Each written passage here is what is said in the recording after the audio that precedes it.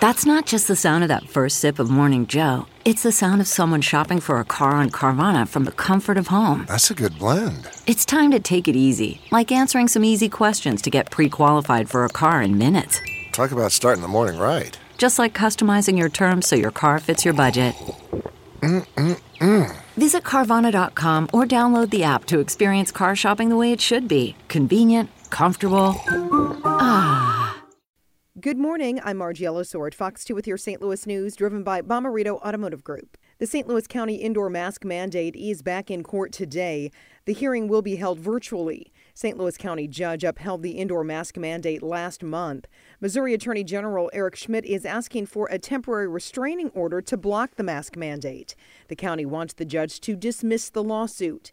Motions in the case will be heard at 9 this morning. From our Illinois News Bureau, in Springfield, Illinois judge being bombarded by emails. She ruled last week school districts must end its mask mandates. Schools in Collinsville and Edwardsville are a part of that ruling. Those districts say the students whose families sued no longer have to wear masks, but everyone else still does. The state of Illinois is appealing the judge's ruling.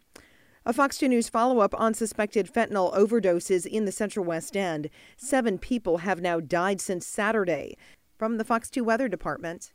A clear and cold morning, mostly sunny and mild this afternoon with highs in the low 50s. Cold front moves in tonight. It will be a little cooler tomorrow, highs in the 40s, and then on Thursday, overnight temps in the upper 20s. Another warm up on Friday with temps in the 50s. Colder this weekend with sunny skies and temperatures in the 30s during the day and dropping into the 20s overnight.